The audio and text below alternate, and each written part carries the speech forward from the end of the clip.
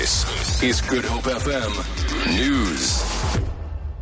Good evening. The Gupta family says it is in discussions with several international prospective buyers to take over its business in South Africa. The Guptas announced earlier that they were disposing of all their stakes in local businesses before the end of the year. They have denied accusations that they used their friendship with President Jacob Zuma to advance their business interests. Mary Harper reports. Said they'd sell all their shares in South Africa by the end of the year. This, they said, would be in the best interests of their business and the country. The Guptas are alleged to have influenced the selection of cabinet posts. In March, the Deputy Finance Minister said he was offered the Finance Minister's post by the family. The Guptas deny any interest in politics and say they're the victims of a witch hunt. Doctors at George in the Southern Cape have reiterated their stance that there is no need for panic following an outbreak of swine flu.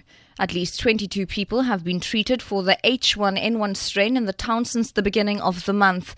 Clinical manager at Walk-in Doctors in Heatherlands, Dr. Marcel Herbst.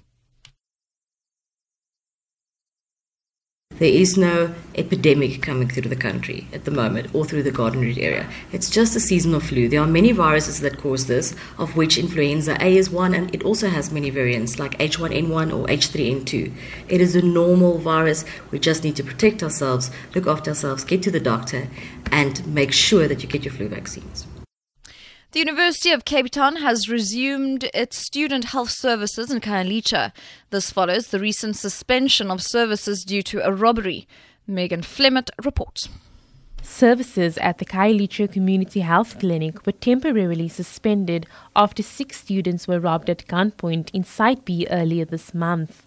UCT spokesperson Gerda Kruger says community leaders, police and UCT management held talks to resume the service. She says steps to improve safety were also discussed. Kruger says the university remains committed to assist the Khayelitsha community and to render health services. Megan Flemett, SABC News, Cape Town. And finally, Turkey has allowed its policewomen to wear headscarves as part of the uniform for the first time. For decades, the headscarf has been a controversial issue for Turkey. The BBC's Shao Palu reports. Secularists regard the headscarf as a symbol of fundamentalism and a betrayal of Turkey's post-Ottoman constitution. Defending the wearing of the headscarf in public places, such as schools and parliament, was considered sufficient reason for the closure of political parties and prosecution. No strong opposition has been voiced against this latest move in police forces, since the issue is mainly now seen as an implementation of civil liberties.